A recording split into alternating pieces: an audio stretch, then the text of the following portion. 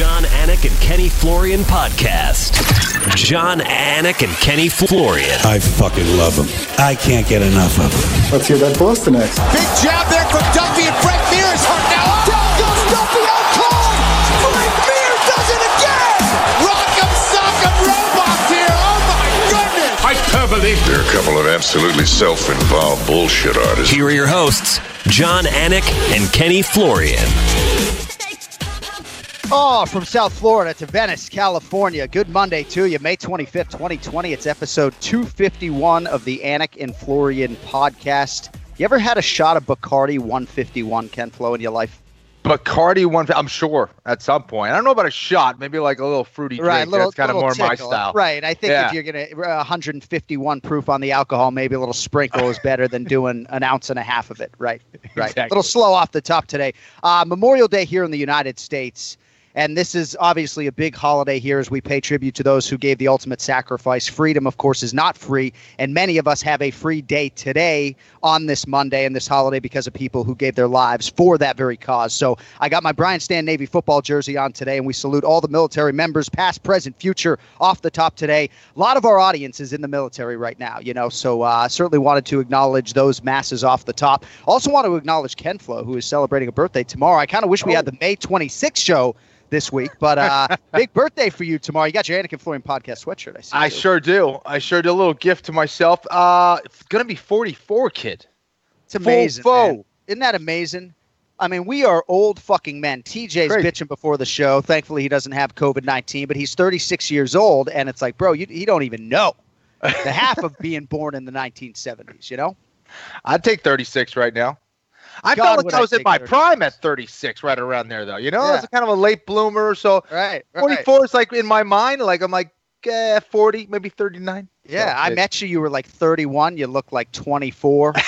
All right, so coming up in about 10 minutes, UFC featherweight contender Calvin Kattar out of Methuen, Massachusetts. He'll join us, and we will close out the show today with top bantamweight contender Corey Sandhagen. In the middle, we will get predictions on UFC Fight Night. Woodley versus Burns. I'm very excited for this main event coming up 5 days from now in Las Vegas, Nevada. But a lot to get to off the top today. Before we get to Boston's Kattar, let's get to headlines. Headlines. It's time for headlines. I have some very urgent and important breaking news. Headlines. On the John Anik and Kenny Florian podcast. All right, Ken Flo, I got 3 topics for you today. You're going to tell me which one you want to discuss, and if we do exhaust that topic before Kattar, we will move on to your second choice. So topic number 1, Francis Ngannou versus Jon Jones. I had a chance to ask UFC President Dana White about that very fight last Friday, so we'll see if you want to talk about that. Topic number 2, some tweets about the greatest of all time from Conor McGregor over the weekend, suggesting really essentially that by the end of his career, he will be firmly entrenched in that conversation, if not be the greatest of all time. Mm-hmm. And I kind of got involved in the conversation. Now I have a bunch of people coming at me. And topic number 3, reports are that Bare Knuckle Fighting Championship is set to offer Mike Tyson north of $20 million to come back at age 53. That'll make you feel young. And he could potentially fight Vanderlei Silva. So you want Tyson, McGregor, Ngannou, Jones. Be the program director, kid. Where are we starting? Oh, my God. Those are juicy ones, man. Let's talk about Ngannou and Jones, because I feel like that's a fight that people would like to see, and it seems like Dana's not interested. So what did he say about that? I didn't get a chance to see that. So he was short-winded, and a lot of people are asking journalistically why I didn't follow up. It's not like I work for some media outlet. I wanted to make it a point to ask him about that fight, right? That was cleared by ESPN. We asked him about that fight. It didn't really pique his interest, at least right now. Perhaps that's negotiating on his side. We saw Jon Jones go public trying to bring their negotiation public. Clearly, Ngannou and Jones both want the fight. The fans want the fight. But at least, according to Dana, now does not appear to be the time. You got to wonder why. Listen, if that's a fight that people want to see, Dana completely understands that. I think it has more to do with, killing the fact that Francis Ngannou can fight for a belt in the heavyweight division. Are you going to take away that opportunity from Francis Ngannou to not be a champion? Or maybe Dana's waiting for him to be potentially a world champion in that division, then put together that fight against Jon Jones, because for him to lose, I think it would cause people to potentially lose interest in a Francis Ngannou-Stipe Miocic fight, or a Francis Ngannou-Daniel Cormier fight, whoever wins that fight in the future. So I think when you get two people that are kind of like this or at the top of their game, I think the UFC probably wants to be pretty careful about maybe killing one of those stars, right?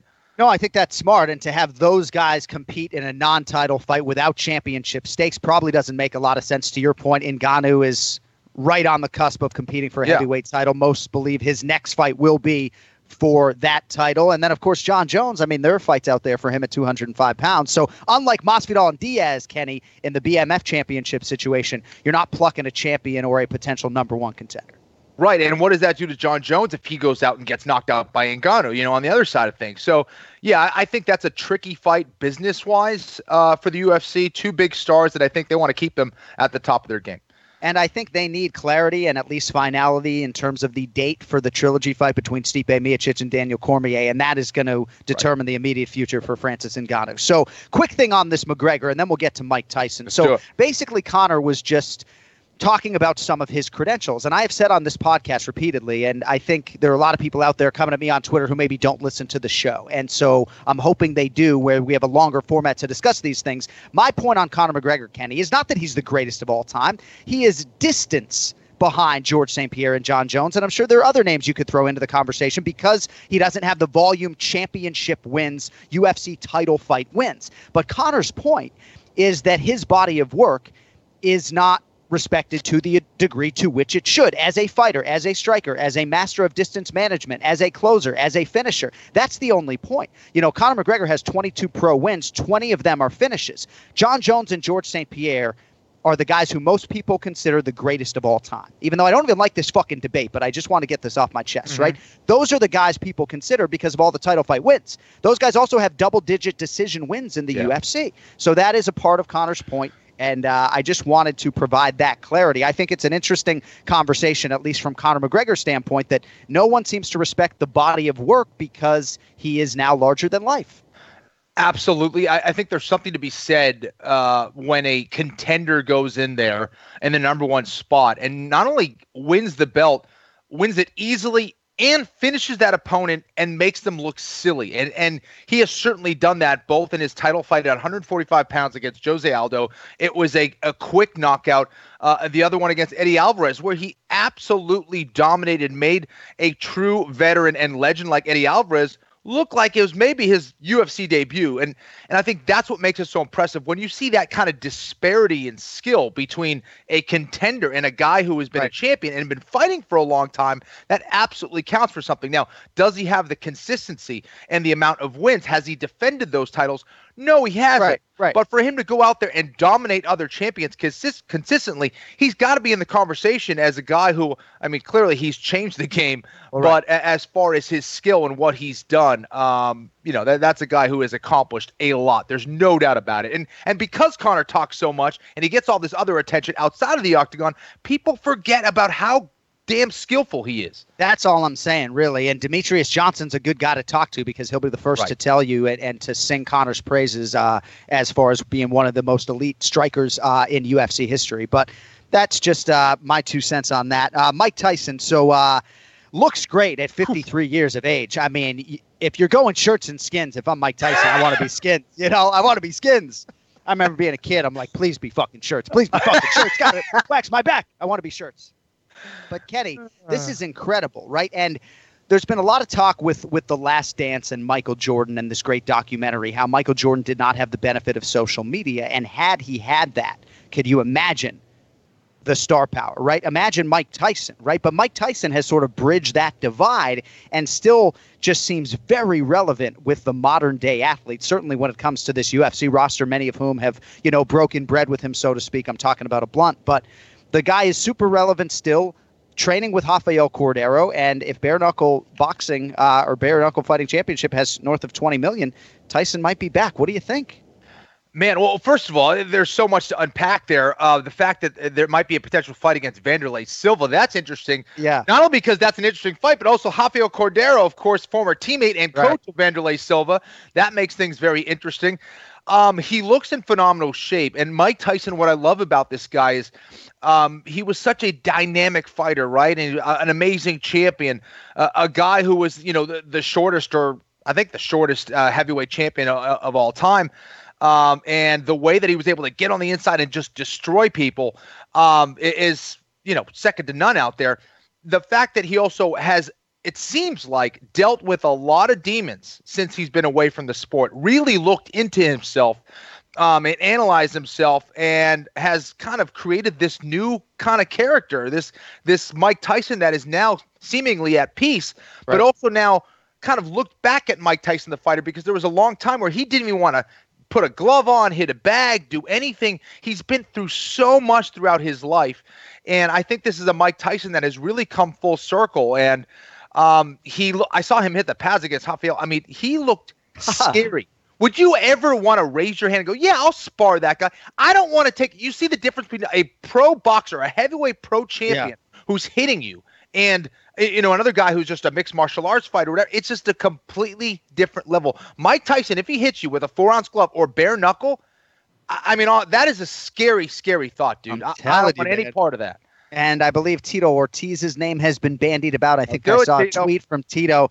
But it is tough, right, Ken Flo? Because you got to, resist the urge, at least I would think from your seat, to scratch that itch, because there's always going to be somebody who will put Kenny Florian in a Legends boxing match. Forget jiu-jitsu for a second, okay? Forget the gentle art that is anything but gentle for a second. Right. There's always going to be opportunities, right? And I'm sure you feel pretty damn good coming up on 44 tomorrow. And I know about the 6-minute miles in the streets if you need to, right?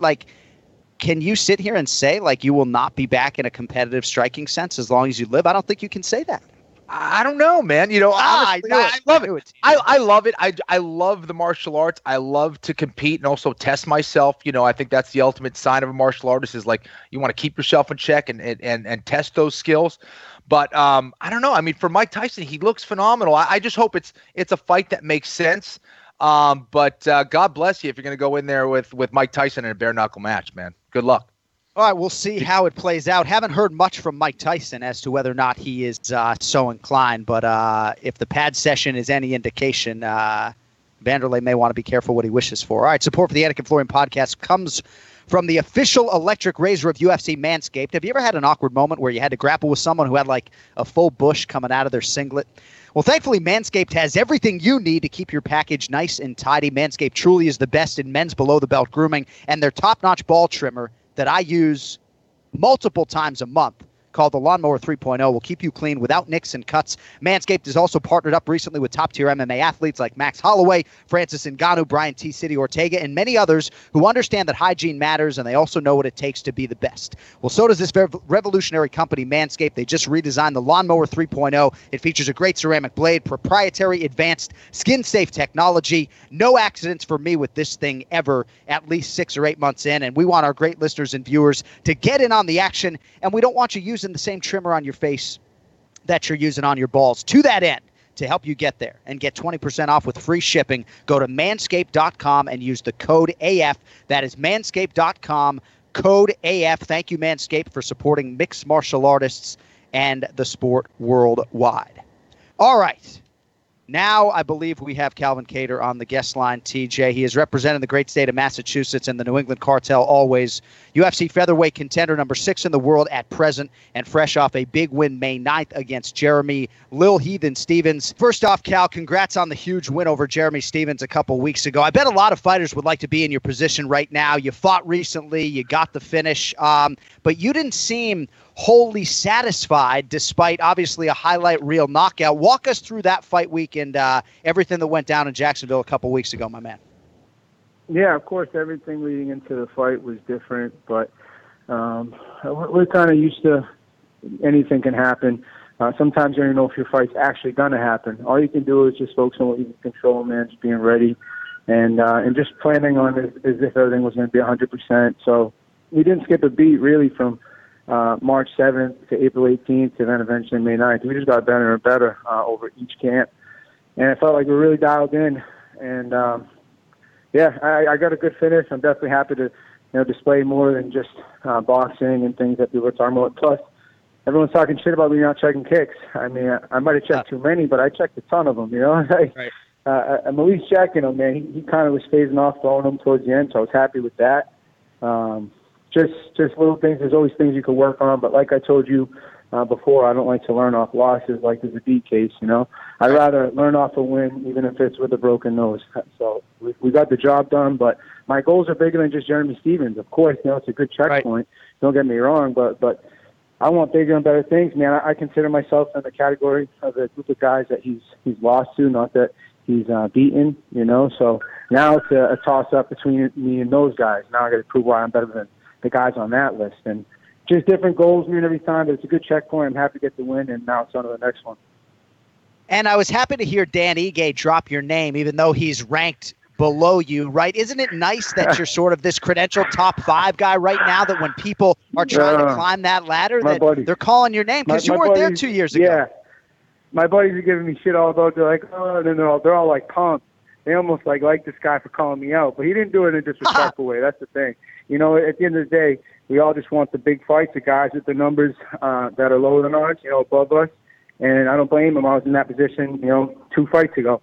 But I'm happy to be where I'm at right now on a short list of guys that are considered somewhat, you know, contenders. And now we get to fight it out to see who gets that shot for, you know, eventually a belt in the near future, hopefully. That's the goal. Calvin, you already talked about it, man, but, you know, you really do show improvement every single fight, win or lose. And that fight against Zabit, man, it seemed like things were turning over towards your side. Another couple rounds, it would have been very interesting for you.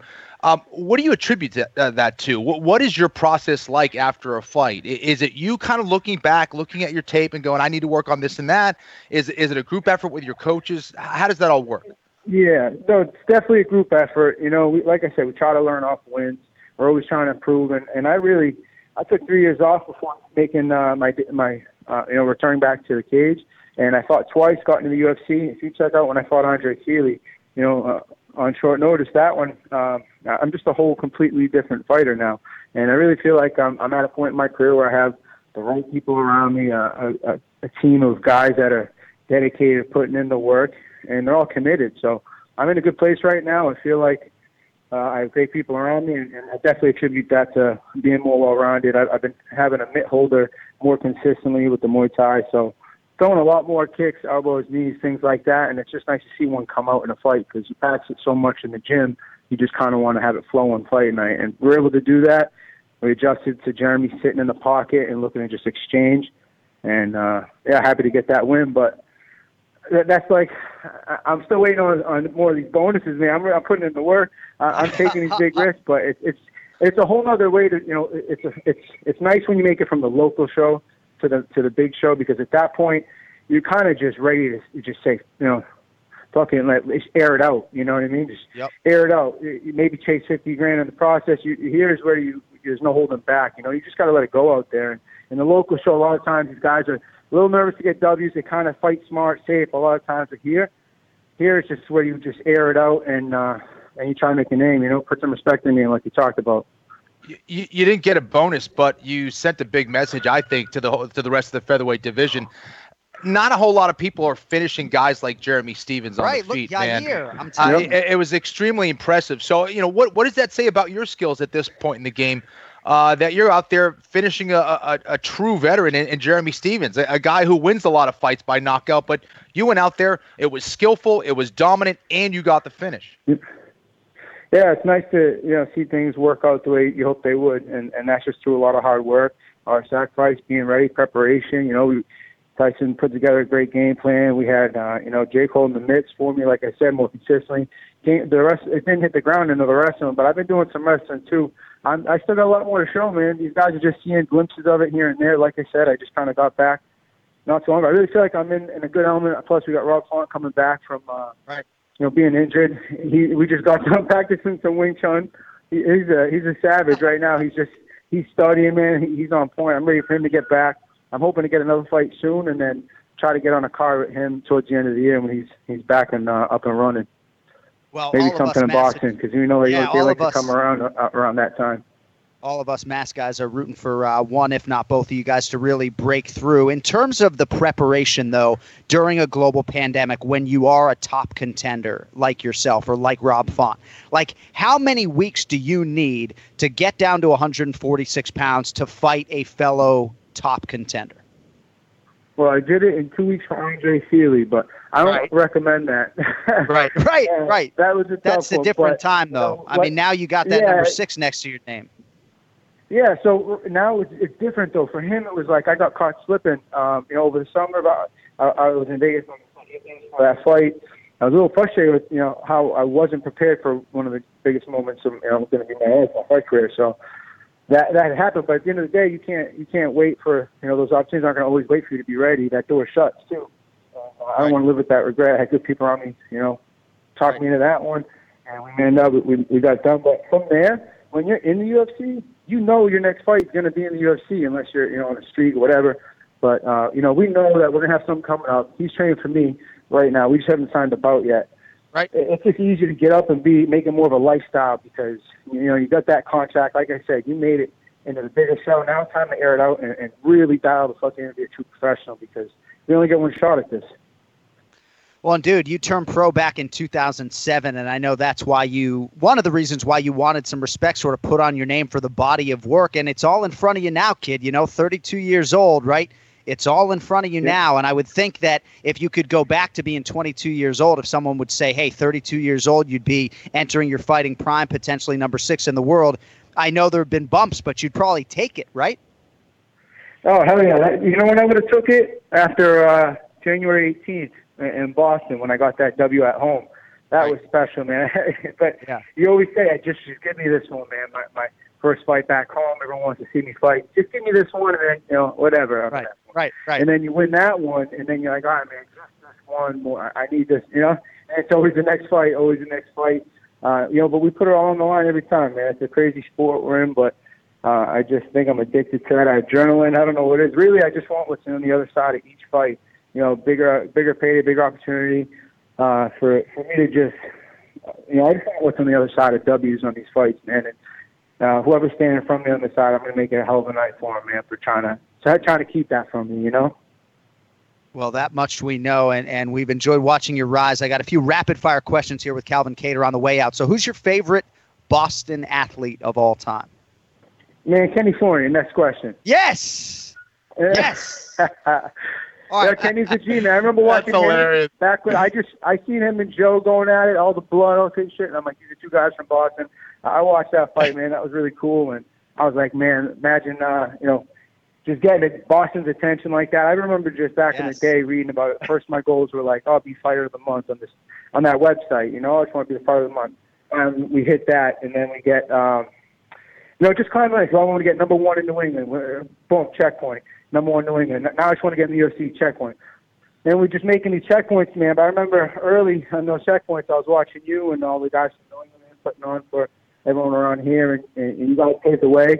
So now it's the second wave, man. I want to kick that door now and bring that title back to Boston, man. But definitely, Kenny Florian, man, OG. Let's fucking go. Let's go. Dream answer right there. I'm happy to have John Anik, man, and the mic. You need some Boston boys over here. Joe Rogan, I love it, man. Hell yeah. When I show up, trying to represent. UFC. You had said Dana Joe White, Lozon. It's an inside job at the UFC. I like it. Right.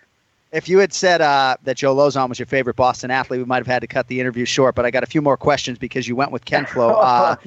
Damn. Next question. Yeah. So if the Patriots are eliminated next season and the Tampa Bay Buccaneers with Tom Brady are still playing, are you rooting for the Bucs or no? Yeah, I'm a Tom Brady fan, man. At the end of the day, I just respect him. That's if we're out of it. If we're in it, then it's still a good day, man, because in Bill we trust back here. You know that. Right. And I hope the Bucs get fucking killed, but I still love you, Cal. All right, other than the champion, Alexander Volkanovski, what is the dream matchup for you right now at featherweight if you could call your next shot? Other than Volko, who do you want to fight? I really don't care, man. It's the best part about it. I'm in the gym right now practicing my Wing Chun, like I said, with Rob Font. The last thing I'm thinking about is anybody else that's stepping in there with me. I'm putting all my focus into just, becoming that athlete that I think I could be, and I work hard every day at becoming him. And I'm in the gym right now. Like I said, we're working, and so at the end of the day, man, he's across from me. I'm ready for anybody. All right, two more.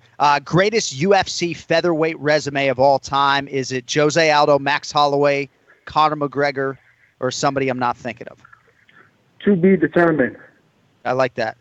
All right, and then lastly, the name of the pizza joint that you go to the most in Massachusetts. You got like a Methuen House of Pizza shout out or what? I got a Ralphie's Italian cafe. It's a cutlet shout out. I'm more of a chicken parm guy than a pizza guy. And this place in Salem on 28, man, it's the best cutlet around. I get it after every fight. And now I sign contracts here just to get another one. It's healthier. That's much healthier. You can tell he's a Massachusetts guy calling it a cutlet, not a fucking wedge like the New Yorkers. Yeah, I'm a cutlet guy. Calvin Kattar, UFC featherweight contender. Congratulations on a huge win. Hope you can enjoy it, and we very much look forward to a potential quick turn and seeing what the rest of 2020 holds for you, young man. But we appreciate your time as always, buddy. Likewise. Thank you, gentlemen. All right, there he is, Calvin Kattar. Big win over Jeremy Stephens. And it's interesting, Ken Flo, because Yair Rodriguez had that body shot in the rematch with Jeremy Stephens, and somehow, some way, Stephens was able to fight through it and come back and win that third round. Mm-hmm. To your point, there aren't a lot of guys that are putting Jeremy Stephens away that way because he just keeps coming back. And so, I think it's a huge feather in the cap of Calvin Kattar. It's just all about that next matchup and what that might do to position him to climb that ladder. It was a huge statement.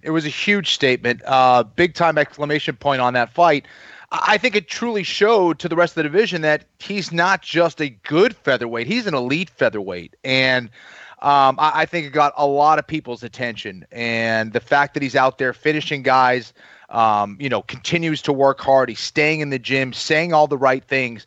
The future is very bright for Calvin Kattar. And his favorite Boston athlete. I mean, we don't pre-interview these guests, right? He was right there with the Ken Flo. He's a sharp kid because he knows exactly what answer I would be looking for. Too funny. All right. Speaking of too funny, let's get to the Ray Longo Minute. It's now time for the Ray Longo Minute. I want you to punch a hole in his fucking chest. That's what I want. The Ray Longo Minute. Starring Ray Longo. The John Anik and Kenny Florian podcast. All right, the great Ray Longo now joins us live, and there's no time to waste bemoaning the fact that you're still not on video because one of your star pupils, UFC bantamweight contender Aljamain Sterling, who was featured on the Anik and Florian podcast last week, by the way, is going to be fighting in a title eliminator on pay-per-view June 6th in Las Vegas. We need to know, Ray, has the flight been booked? Are you going to Las Vegas? Oh, man. Let me tell you something. First off, I mean, with everybody being able to hear what you say, I mean, I can't. You think I want D.C. ripping me apart? You think I want to be there and listen to D.C. criticize me? He ruined those guys' career, John. John, he took a career. Right. Montoya and those guys are finished because of DC. You think I'm taking? I've had such a good career, John. I can't take that chance. I just can't take it. I can't take it. All right, so I guess you just have Aljo take it up with DC. But hey, man, that's a huge fight. All kidding aside, Aljamain Sterling and Corey Sandhagen. This is a huge fight, a true title eliminator at 135 pounds. And if that belt is vacant right now, and all indications are that it is, this is a huge fight, Ray. No, this is a huge fight. Look, I'm at the gym now. We did a UFC thing today, so. Aljo looked great. He's on point. He's got another hard session tonight. This is really, really this is a great fight. I mean, Sandhagen is tough. We know he's good. He's on the roll. Aljo is, he's the funk master for a reason. And I tell you what, man, I'm excited for the fight. I in all seriousness, though, I don't think I'm going to make the fight, which sucks. I think, I think it's coming from a good spot. Like, look, when this thing started, we were in the heat of this whole pandemic, especially in New York. So, he's got Al going. Al's always been in the corner with him. So Al's going to take the lead on this one. And I think that's what's great when you have a great team. He'll have good people that he's been working with. He's had the same guys to work with. It is what it is. I wish it was at a different time, realistically, but I don't know. I think I actually think they kicked me out of the corner. I'm not sure yet, but I know Aljo told me Sarah called him and said, listen, if you won the fight and Longo dropped dead the next day, would that be good? Would that be a good victory? So, I guess I'm the old guy in the room, John. Wait, what did he say? What was that? What was Aljo's answer? No, Aljamain said no. That would be a good trade-off. I get the win, and then we get to get rid of him. The win's the most important thing. The same night. So we know you celebrated a birthday recently. We know you work out every day. I mean, do you feel like, in all seriousness, that like your age is being used against you? Because I know a big part of you is dying to be out there for your guy in a huge spot. No, 100%. I think it's being used against me. It just, even with all the media stuff, I feel great. Look, if I'm going to get that thing, give it to me now, man, while I'm healthy. I know I'll be able to deal with it. I'm not even joking, but I got to say, look, man, it's all coming from a good spot. I mean, Matt's really adamant on me not going. And I got to give it, like, again, I could be pissed, but I know it's coming from a good spot. So I think, at the end of the day, I can't argue with anything, but I want to be there. There's still something in the back of my head that says we're going to be there, but we'll see what happens.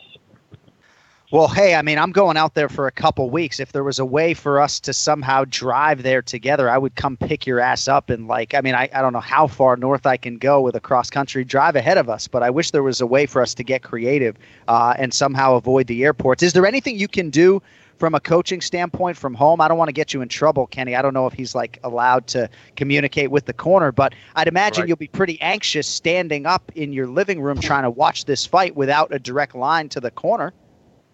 Yeah, well, I mean, they'll have, we'll go over everything. I mean, there's other guys in the corner that I'm close with that, watch me while I'm training them, and, we're always in communication, even when I'm not there. So I feel really good with that. And, I mean, again, it's just shitty feeling. It's rare. I don't know if I think the last time, John, I was not in somebody's corner was when Al was on the show with you. I think that was it, man, and that was crazy watching that from a bar every week. That was nutty. It's not a good feeling. I'm really, really, really kind of upset about it, but it is what it is. Ray, so, and this whole thing's been weird. So, but Ray, I'm not trying to make you feel better, but don't you feel like most of the hard work or all the hard work is done really in training? You're going to be a part of that. You kind of set them up for success, get all the training sessions in, during those 15 minutes, it's the work really is done for the most part, right? No, there's no question about it, Kenny. That's 100% true. Aljo's going to do what he's going to do. I mean, that's really what it comes down to. I mean, the corner, unless things go south and you got to get a guy back on track, I mean, he knows what to do. He's been looking great in sparring. We got him a really good look for this fight. So I'm really happy with everything I've seen, and it's going to suck not being there. It really is. Just more for, because it's more for moral support. You know what I mean? It's something that's been, we've had success with. And, but, it's time for everybody to step up. We have a great team. And I think, look, I'm not going to be around forever anyway. So I'm happy with the guys he's got in his corner, and that they've all been working together. And for this fight, they probably even know him better than I know him. So, but he's been looking great. And again, we worked out this morning, and it is what it is, man. I don't know. I'm really torn on this. It really does suck. I don't even know what to say, to be honest with you. No, it's hard, and I appreciate you being candid about it. I feel like it's also interesting because he could be fighting for the belt in September on Fight Island, and then, right, if he was fighting for the belt, would you go, right? I mean, it's a very, very difficult thing when it comes to the high stakes fights, because I do believe, Ray, if he's fighting for the belt 3-4 months from now, you're not going to take no for an answer. You're going to be in that corner. Again, this thing is very, very strange because it is, New York is still different. I mean, now the numbers are going down. So I think even by the time by July, I'm getting on an airplane. I'll just be, we have the tools now to know what to do and what not to do. You know what I mean? So you'd have to make I believe you'd have to make a mistake now to really get hit with this thing. You know what I mean? Where you're touching somebody, then you're rubbing your face. But as long as you're diligent with a little social distancing and you're washing your hands, I feel good. I feel I have the knowledge to avoid this thing, and it's just unfortunate. But again, if the camp would have started today, I think it would have been a different story. But at the time the camp started, we had to make arrangements as if, me and Matt weren't going to be there. So, it is what it is. Wow. That'll be a different look in that corner, Cam. And but you're right, Aljo's got a lot of good people, and if Ali Quinta is going to be in that corner, I think you got to feel pretty good that it's that it's in his hands. Hey, I think Al definitely knows the way I coach. I think he's the closest guy to, be able to do that. He's awesome. I'm really, I love that guy. So he knows what's going on, and they've been doing a great job. They started with Aljo. They've been training at Al's house. So, again, he's got the same, cast of, people that have always gotten him, looking good. So I feel good with the Marabs and Al, and everybody's been pitching in. So it's great to know that you're surrounded by people that can pick up the slack, too. And I'll be right there at the commentator table. So if you need me to shout something in Aljo's direction, just shoot me a text, and I'll see what I can do. I love it, man. I just told DC he's going to handle the wrestling for this fight. We'll do it. I told DC's got the wrestling, and Iaquinta's got the striking, and Aljo's good with his jiu-jitsu, and he's got that covered. Yeah. So we're good. Just tell DC to bring his A game. Start looking at tapes on Sandhagen if he can.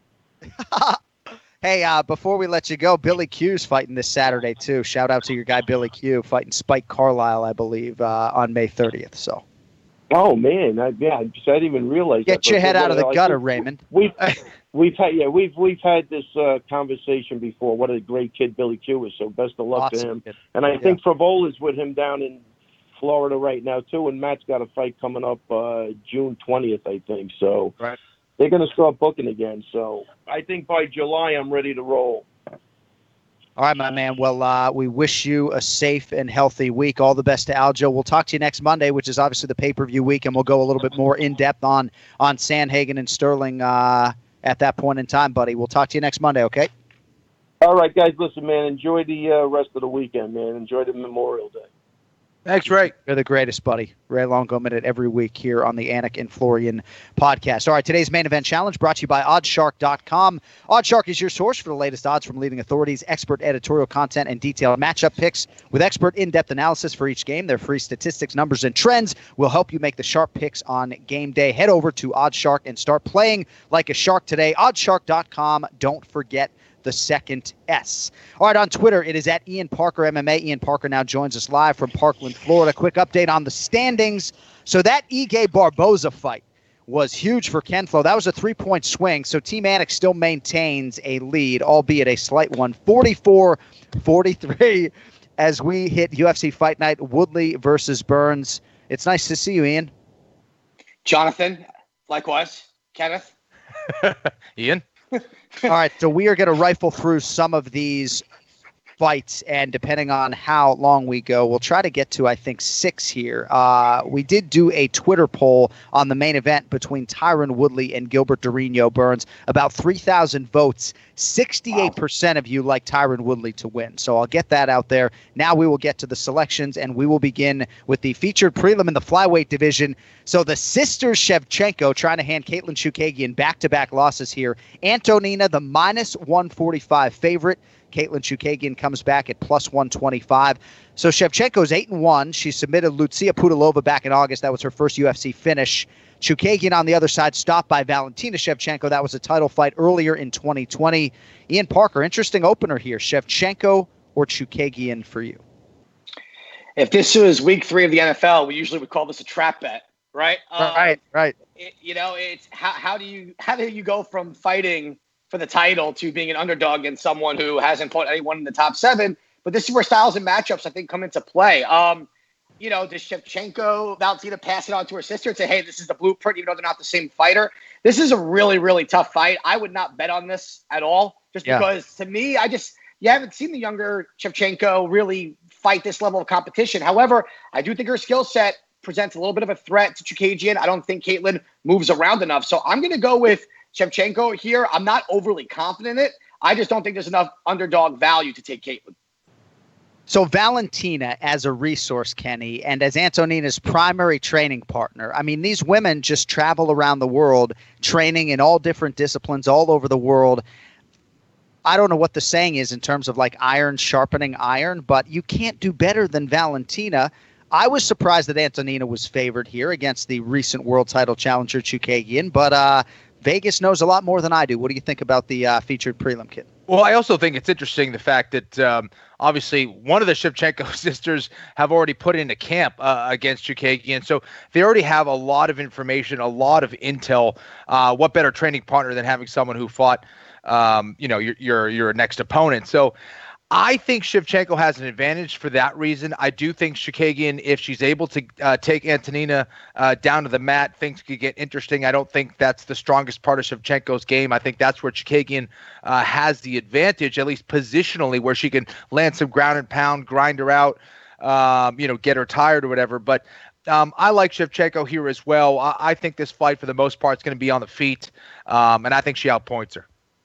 All right, couple plays there for Antonina Shevchenko. That brings us to the main card opener in the strawweight division. Mackenzie Dern minus 420 versus Hannah Cifers, who is plus 335. So Dern making her second start here since the birth of her first child last June. And as usual, Ken, for a lot of respect here for Mackenzie Dern from the odds makers. How do you see her here against Hannah Cifers? Yeah, I think that she's definitely a favorite. I was kind of surprised to see this big of a disparity. That's a big number. Yes, Mackenzie should win this fight. I think that, her striking, she's kind of struggled there in that department. She really is just kind of trading and showing a lot of toughness, no doubt. But the way that, she's a grappler. She's a world-class grappler. She's one of the best women on the ground in UFC history. Why isn't she catering her striking to set up her takedowns more, as opposed to just kind of going into striking mode and then grappling mode? And it seems like she's still kind of getting used to that transition as a mixed martial arts grappler. So we'll see what kind of changes she's made. Mackenzie is just a sweetheart of a person. On a personal level, every time I've met her, she's been amazing. And if she can apply those same talents that she applied in the jiu-jitsu world, I think she can go very far. Let's see how she's improved. I do like her in this matchup. If she gets to the mat, Cifers is in trouble. Let's see if she could do that. So Mackenzie Dern minus 420, Ian, but seems to be pretty focused. The reports are that her weight is pretty good, which is a pretty good indicator, I would think, for Mackenzie Dern. On the other side, you know how tough Cifers is. She has won 2 of her last 3, but coming in here after a stoppage loss to Angela Hill her last time out. Any value on Cifers plus 335, kid, or are you going with Mackenzie Dern? Oh, there's no value in this underdog here. And that's not a knock on Hannah Cifers. Hannah Cifers is already undersized for this weight class. She's one of the handful of women that would really benefit from an atom weight division. Here's the thing, right? This is a woman who just got taken down pretty easily by Angela Hill. And even though Angela Hill, we talked about her evolution, her overall game, she's nowhere near Mackenzie Dern in the grappling area. And to answer Kenny's point, why Mackenzie Dern's been having to strike, because fighting someone like Amanda Ribas, you can't just bull rush your way in and jiu-jitsu your way to a victory against someone who we are now seeing is going to be a top contender soon. However, I do think Vegas got this right based on matchup. I think Mackenzie Dern at minus 400 actually makes a ton of sense between size and style. So I like Mackenzie Dern here as well. All right, nicely done. We move on to the lightweight division. Couple of Dana White Contender Series graduates here. You got Roosevelt Roberts minus 300, Brock Weaver plus 250. So Roberts 9-1. Thought he bounced back pretty well from what was a tough first career loss to Vince from Hell Pichel, win over the rapper/fighter Alexander Yakovlev. Now he takes on Brock Weaver. Ian Parker, what do you think? 3-1 favorite for Roberts against Weaver. If we were betting on who I thought would win at the weigh-ins, Brock Weaver is one of the more intimidating guys when he gets in your face. However, I think his last fight, besides the illegal kick, there was just a difference there. In his last contender fight, I didn't think that was his cardio is what won for him there. Let's just put it that way. He wasn't out grappling anyone. He wasn't out striking anybody. I think he got a lot of clout in that fight because he was fighting one of the top prospects in the Contender Series. I think Roosevelt Roberts' experience in the octagon against some decent competition so far, I think the odds are way heavier than I expected. I thought maybe minus 185, maybe minus 200. On a betting standpoint, you can't touch this. But I think Roosevelt Roberts has the skill set to keep this fight standing, and I think his striking will get it done here. Ken Flo, Brock the Chattatuska Weaver, rep in Mobile, Alabama, as Ian mentioned, won his UFC debut by DQ. That was his 15th pro win. He's won 8 straight overall. But it would be a big upset here if he can get past Roosevelt Roberts. What do you think? Yeah, I'm going to keep it pretty quick. I think Brock Weaver is a tough dude, no doubt about it. I actually, Ian, I think Roosevelt Roberts is the better grappler as well. I think he's got the advantage there. He's got some decent submissions. He's very aggressive there. Brock Weaver could pose some problems on the feet. He's a powerful guy. But I like Roosevelt Roberts here as well. All right, Ian, that brings us to Kevin Holland, who won a fight at middleweight 9 days ago, and now is a minus 230 favorite against the plus 190 underdog Daniel Rodriguez. Holland will compete at welterweight, second quickest turnaround in UFC history. So Rodriguez made his UFC debut, big win over Tim Means Business. This will be the first welterweight fight for Kevin Holland since 2017, first welterweight fight in the UFC. Did have a weight miss, Ian, way back in the day in 2015. I think he's going to be just fine making 171 pounds on Saturday. The question is, does he beat Daniel Rodriguez, and do you like the number? I think Daniel Rodriguez was extremely impressive in his debut, but I also thought we saw Tim Means that wasn't fighting like Tim Means. He wasn't putting on the pressure. He almost took Rodriguez way too lightly. He was hesitant. He wasn't throwing his leg kicks. And we know Means is usually like a Nico Price type of fighter, and we didn't see that. So I think Rodriguez capitalized on that. I think Kevin Holland's confidence is obviously through the roof, coming out and just winning that fight last week. And he needed to win that fight after losing that last one to submit by submission as a heavy favorite. I think Holland comes out again. The odds here scare me. I don't really like that at above minus 200. To be honest with you, because Tim Means is a pretty solid guy to get a win over. But I do think he wins this year. I think he has athleticism and his confidence right now is through the roof. So I'm going to ride the momentum here as well and go Kevin Holland. All right, Kevin Holland for Ian. Ken Flo Rodriguez has won 7 in a row, came off Dana White's Contender Series. He's part of that Joe Schilling camp out west. Your thoughts on Rodriguez here against Kevin Holland moving down to 70? Rodriguez is tough. He's dangerous. But I like the way Kevin Holland fights. I think it's not going to be so easy to make 170, 171. He's 6'3". Yeah. Yes, he is, should be in pretty good shape coming off his last fight. But that's where I'm a little hesitant. I do think Kevin Holland is the more well-rounded fighter. When he's out there freestyling and just kind of feeling the fight, he's going to be a tough guy to beat. I'm really interested to see how a guy at 6'3" does at welterweight, and if he does that moving forward, for the rest of his career, I think he probably fits a little bit better in the middleweight division. But I like Kevin Holland, man. I think a potential contender could emerge from this fight. Yeah, I think it's going to be a great fight, and Kevin Holland certainly has been worth the price of admission thus far. We'll see how it goes for him against Daniel Rodriguez. And that brings us to the co-main event. Close one on paper here between a couple of ranked heavyweights. We'll have Ken Flo lead the dance here on the co-main event. You got Augusto Sakai, minus 115 out of Curitiba, Brazil, taking on Blagoy Ivanov, who is the slight dog at minus 105. So Sakai, Flo, 3-0 in the UFC thus far. He knocked out Marcin Tybura back in September. 5 consecutive wins, 11 career knockouts. But facing the uber-tough Blagoy Ivanov, who nobody can seem to put away. What do you think about the co-main, kid? Yeah, this is a tough one as well. If someone gets the finish, it's probably Sakai. But again, Ivanov is a very difficult guy to take out of there. Got an insane chin. I'm going to go with Sakai. I think that he's a little bit cleaner on the feet, moves a little bit better. I think Ivanov is extremely durable, can really get you tired and frustrated out there. Sakai maybe not having as much experience as Ivanov, I think that's something to consider. However, I do like Sakai here. I think he gets it done by decision. All right, Sakai by decision. Ken Flo, you got to be careful walking to the window and placing a bet against Blagoy Ivanov. He's been Francis Ngannou's primary training partner of late, which certainly is something that it stands to reason could help him in this fight. So 4 UFC fights. It could hurt him in this fight, too.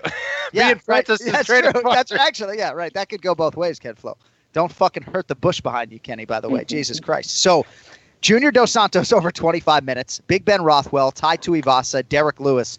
Nobody's been able to put Ivanov away. He has been in trouble at times, but just legendary chin. Fought through that stabbing, obviously, back in the day. Big win at the Combat Sambo Worlds over Fedor in 2008. The guy is tested, now trying to make a UFC run. What do you think about the co-main, Ian Parker?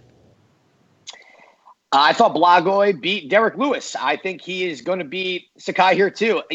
I'm surprised Kenny even said decision here because we haven't seen Sakai. Has he even gone 3 rounds? We've seen Blagoy. I've done it quite a few times. And just once? All right.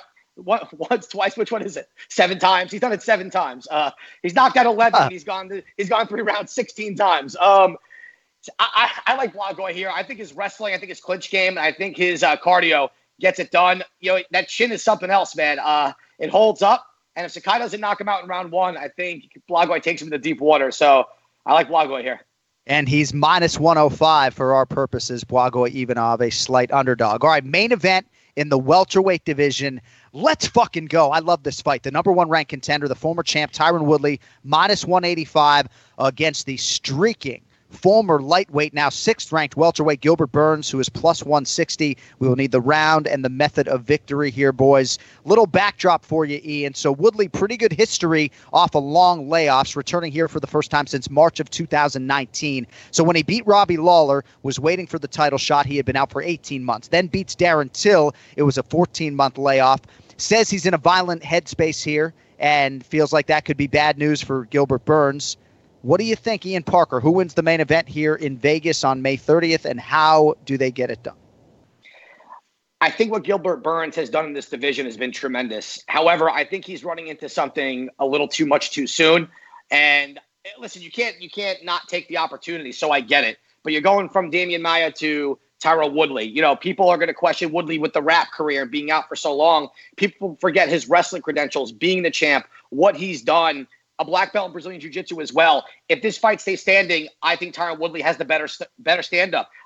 We've also seen Tyron Woodley go 5 rounds with, in my opinion, more well-rounded fighters with guys that are title contenders. I think Gilbert one day will fight for that title. I do not think it's now. I like Tyron Woodley here. He's going to be the stronger guy. I think Burns, even though he's got no neck, I think it's going to be tough for him to get Tyron down. I know I keep saying a lot right now because I just don't know how he's going to do it. I don't know if Gilbert Burns can go 5 rounds. When a guy hasn't done it before, it's hard to really, see what their cardio is. So I'm going to say that Woodley finishes him in the 3rd round by TKO. All right, Tyron Woodley by TKO, round 3, the official pick. Kenny, don't you smile at me like Ian that. Parker. All right, Ken Flo. So Gilbert Burns, 11 UFC wins, 5 in a row. This is his first UFC main event. Certainly deserves the opportunity. His teammate Kamaru Usman runs this division. Should be some good insight there. What do you think about Gilbert Burns' chances this weekend? I know when I heard you on another podcast, you had a lean towards Tyron Woodley, but not an official prediction. Yeah. We need an official pick today, kid. Well, I find it interesting because Gilbert Burns has kind of been kind of like a Cowboy Cerrone, where he's calling out everybody. He's taking fights on short notice, and he's winning. So, that does a lot for your confidence, gives you a lot of momentum as a fighter. I do think that he's a guy that is obviously tremendous on the ground. I see him having the advantage, especially if he's able to get on top of someone like Tyron, either with a reversal or a takedown potentially. Tyron, with that wrestling background, isn't going to give up a whole lot of takedowns against someone like a Gilbert Burns. I think going 5 rounds in the past against guys like Wonder Boy, Damian Maia, I think that is such an experience advantage. And despite Gilbert Burns having a lot of momentum and confidence right now, you just can't make up for that level of experience. Now, where is Tyron's headspace at truly? Yes, he wants to go out there and hurt people and kind of make a statement. But how consistent has he been with his training throughout? He's kind of been one of those guys, for better or worse, who has taken time off after a fight. He's not the guy who's in the gym all the time. He has a fight, then he gets back in the gym. I hope Tyron is able to be in shape and be in the right headspace. I think that's kind of been a problem with him. He's had to deal with a lot of things outside the octagon. I do think if Tyron is in shape, is motivated, and has been training, he could beat anyone in the world. I'm going to lean towards Tyron Woodley in this fight. I'm going to go with a 4th round TKO for Mr. Woodley. Seems like a lot of people online, too, seem pretty convicted that eventually Woodley would be priced even higher than he is right now, minus 185 or so for our purposes. So, all right. So only one dissenting selection on the co-main event. So Blagoy Ivanov and Augusto Sakai. We'll see who will have the upper hand next week. Ian Parker, MMA on social media. Hey, thanks, buddy. Any final words? Longo's not on hold. Corey Sandhagen is on deck. Anything else before we let you go, kid? John, if there's one thing, we got to have a set of ground rules. Blah, blah, blah. Right. No, I'm good. Right. He went before me. As long as we keep him happy. It's Memorial Day. I don't want to upset the old guy. It's all good. It's all love. All right, buddy. Good job handicapping, and we will talk to you next week. Obviously, it'll be 8 or 10 picks on pay-per-view. So we'll let you go and start your homework, kid. Thank you, sir. You got it. Have a good day, guys. See you, dude. All right, Corey Sandhagen coming up here in a minute. I'm totally fascinated, Kenny, by this main event. You thought I was going to say something about that whole Longo-Parker dynamic. Right. I was just going to let that rest a little bit. I talked to Longo after the fact, and he's like, I'm surprised Ian didn't call and thank me. He don't even think he did anything. So, but this main event really piques my interest. And sometimes when I'm not going to be calling fights and I know I'm just going to be sitting home watching this fight, I get even more excited because recreationally I could just sit down and watch a fight, and that's very exciting for me. So can't wait to see how it plays out. But now joining us on the Skype machine from the greater Denver metropolitan area, the UFC's number 4 ranked bantamweight in the world, a man who's fighting in a title eliminator June 6th in Vegas, Corey Sandhagen, is with us. I know it's hell week out there, buddy, so we appreciate the time, man. How you doing? Oh, no, man. This is the easy week. This is the taper week, man. This is the one where I don't have to go in and have a bunch of anxiety about having to die in training practice. All right, so last week then would have been hell week, so to speak? Yeah, last week was hell week, and pretty much every week before that is, and then this week is a little bit chill, and then next week is chill. So did you get a new puppy yesterday? Yeah, no, not yesterday. I got him last week. But yeah, I got a little corgi. We've been talking about it for a long time, and then I guess we just finally reached the amount of boredom that it takes to buy a puppy, and so that happened, yeah.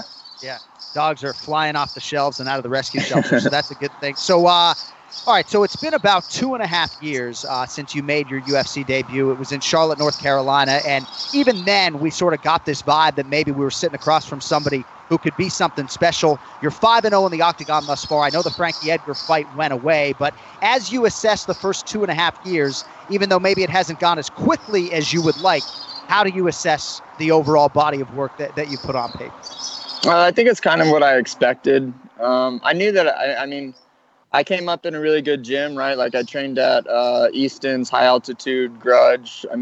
Really good gyms with really good people. And so, I kind of knew comparatively how I was kind of coming up through my years of training and stuff. So I knew that when I got here, it wasn't going to take me too long. I kind of just had a gut feeling about that. And but 2.5 years, I like to crank out fights as much as I can. And that hasn't really been the case for me for the last year or so, but whatever, man, I'm really happy. I'm fighting for a potential next fight after this one being for the belt. So yeah, I'm not going to complain, I'm happy about where I am. Right. Yeah.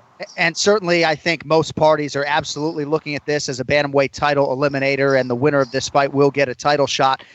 So 6 months after that Edgar fight goes away, you're getting that high profile fight.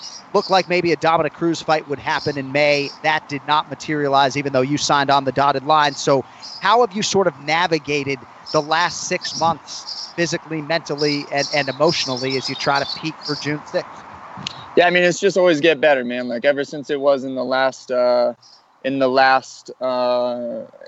last fight in August, like my only focus every single day is just get better, man. Like learn more, put that learning into actual training, and then take that into the fights. And like that, really, man, as simple as it is, that's like where I keep my mind, or I try to keep my mind every day. I'd be lying if I said I didn't stress out about all of this, all of this stuff, and like it not feeling like some type of rat race to get to the title, but it's just slow and steady every day, man. Like as long as I feel like I'm getting better, that's it for me. Well, you can definitely see that you're getting better, Corey. It's been amazing to see your progression through your first fight in the UFC to where you are right now. You've traveled a little bit. You actually trained with a buddy of mine, Ryan Hall, for a little bit. What were you able to pick up from Ryan, and kind of what things did you take away for your own fight game? So more than anything, Ryan, dude. Ryan's one of the best minds that this sport has ever seen. He's like one of the most strategic and capable people of being able to communicate strategy and being able to communicate, I guess, all of the just anything to do with combat, really. So, training with Ryan is really, really made me critically think a lot about stuff. That dude is a really, really critical thinker. He doesn't just take what you say as truth. He thinks about it. He puts things to the test, and he really critically thinks. So I would say more than anything, that's the main thing that I got from training with Ryan, besides like a more than a handful of really awesome techniques that are going to help me incredibly.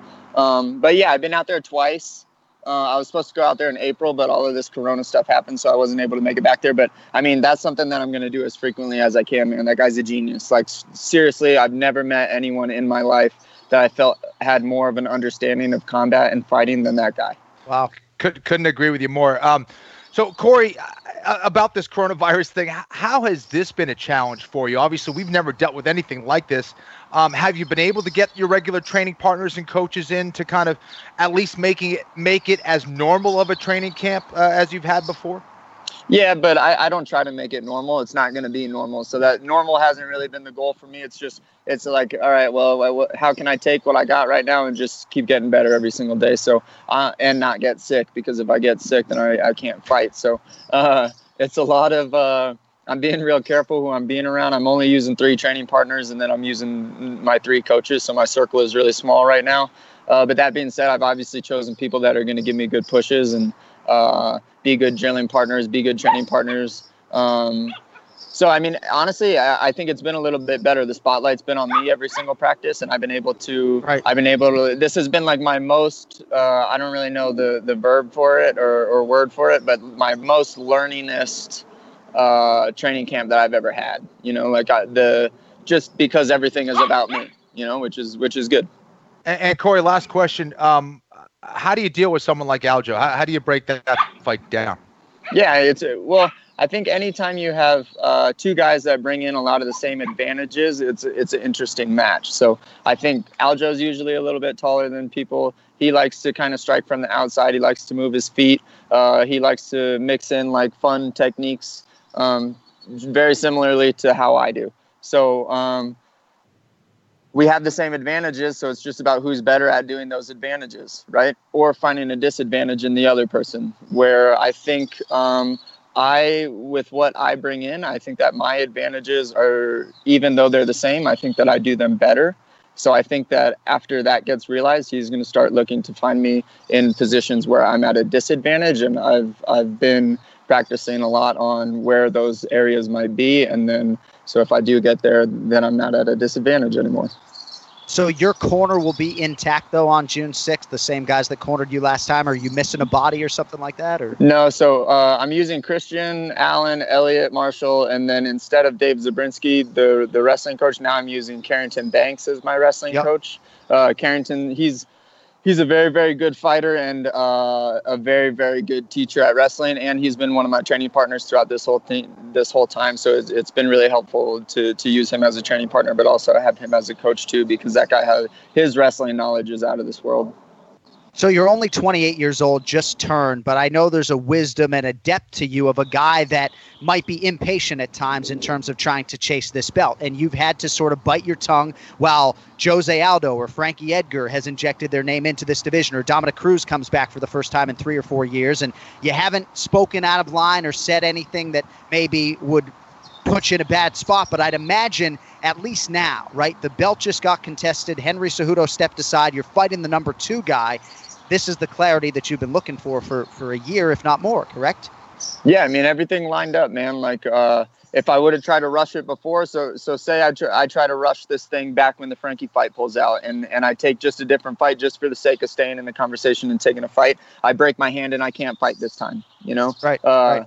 It's everything in my life, as long as I know that I'm doing things as honestly and as proficiently as I can in the morning. And for me as a martial artist, that's just getting better, learning more, taking care of my body. I put all of my eggs in that basket, where it's like, if I do all of these things correctly, I don't have to go overboard trying to get all of these goals and accomplishments that I intend to create for myself in my career. It's as long as I'm doing these things, everything will work out. And that's been the case. So I'm not going to change anything. There also is, I understand, a time where you have to be loud and you have to put yourself and assert yourself into the conversation, which is what I felt like I had to do maybe a couple months ago when all of this talk was happening, because closed mouths don't get fed. And I also understand that too. But I put a lot of eggs in the basket of just take care of the day, and then the rest will come.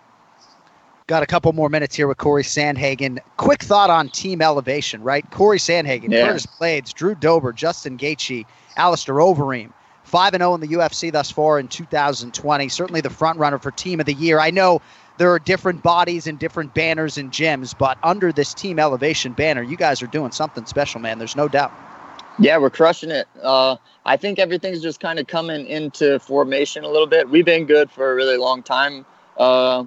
if there is two things that I think I would attribute it to, I would attribute one of it is just time. Like a lot of us were kind of figuring stuff out, right? Like I had only been in the UFC for about 3 years now. Curtis hasn't been in the UFC for a crazy amount of time. Right. Gaethje was with World Series for a while, and Gaethje has really kind of come into his own as far as like finding that balance between trading hits and scoring himself. So I would attribute a lot of it to time. And then I think number two, I would attribute it to that we are all on the same page that if we all don't get better and we don't make each other better, then no one's getting better and no one's being successful. So the camaraderie is definitely there. We're all buds.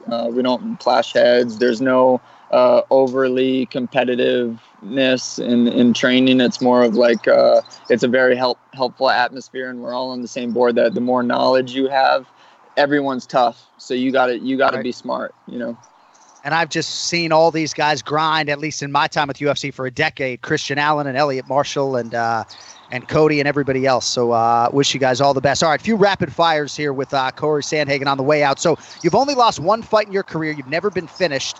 Who's the toughest guy, though, that you've ever faced? John Lineker was the toughest fight. Yeah, that was the worst headache I've ever had in my entire life afterwards. Man. He wasn't hitting me clean on the front of my face, but he was hitting me clean on the outside of my ears. And like that hurt. And I was in Florida. I planned on spending a couple days after in Florida, and I did, but I couldn't do anything, man. I was excited to go to the beach and hang out, but like even being in the sun kind of sucked. So John's been the toughest fight for sure. Certainly a worthy answer to that question. We'll see if Aljamain Sterling can change that answer. All right, buy or sell that Henry Cejudo returns to MMA competition in 2021 or sooner?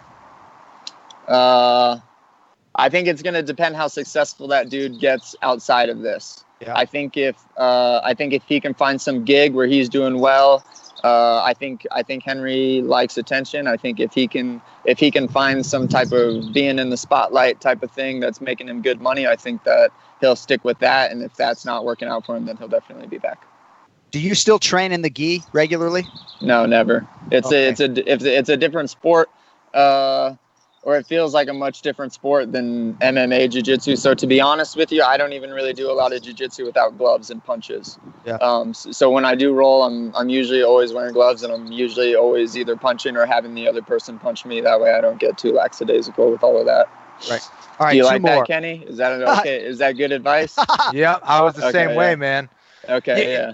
Yeah, because you get used to grabbing the gi, and it's a different game. People are trying to hit you. You want to get used to that. So yeah, it's different too. With the if they can stand up, it changes jiu-jitsu completely. If their goal is to stand up, it changes everything completely. So in terms of going from brown to black belt, is that goal put on hold, or are there other ways to get that black belt, or do you already have a black belt and your UFC bio is not up to date? I'm going for gold belts, man. I don't care about black belts, dude. I'm trying to get some gold belts. The black belt isn't going anywhere. The gold ones are going somewhere. Those are the ones I'm shooting for.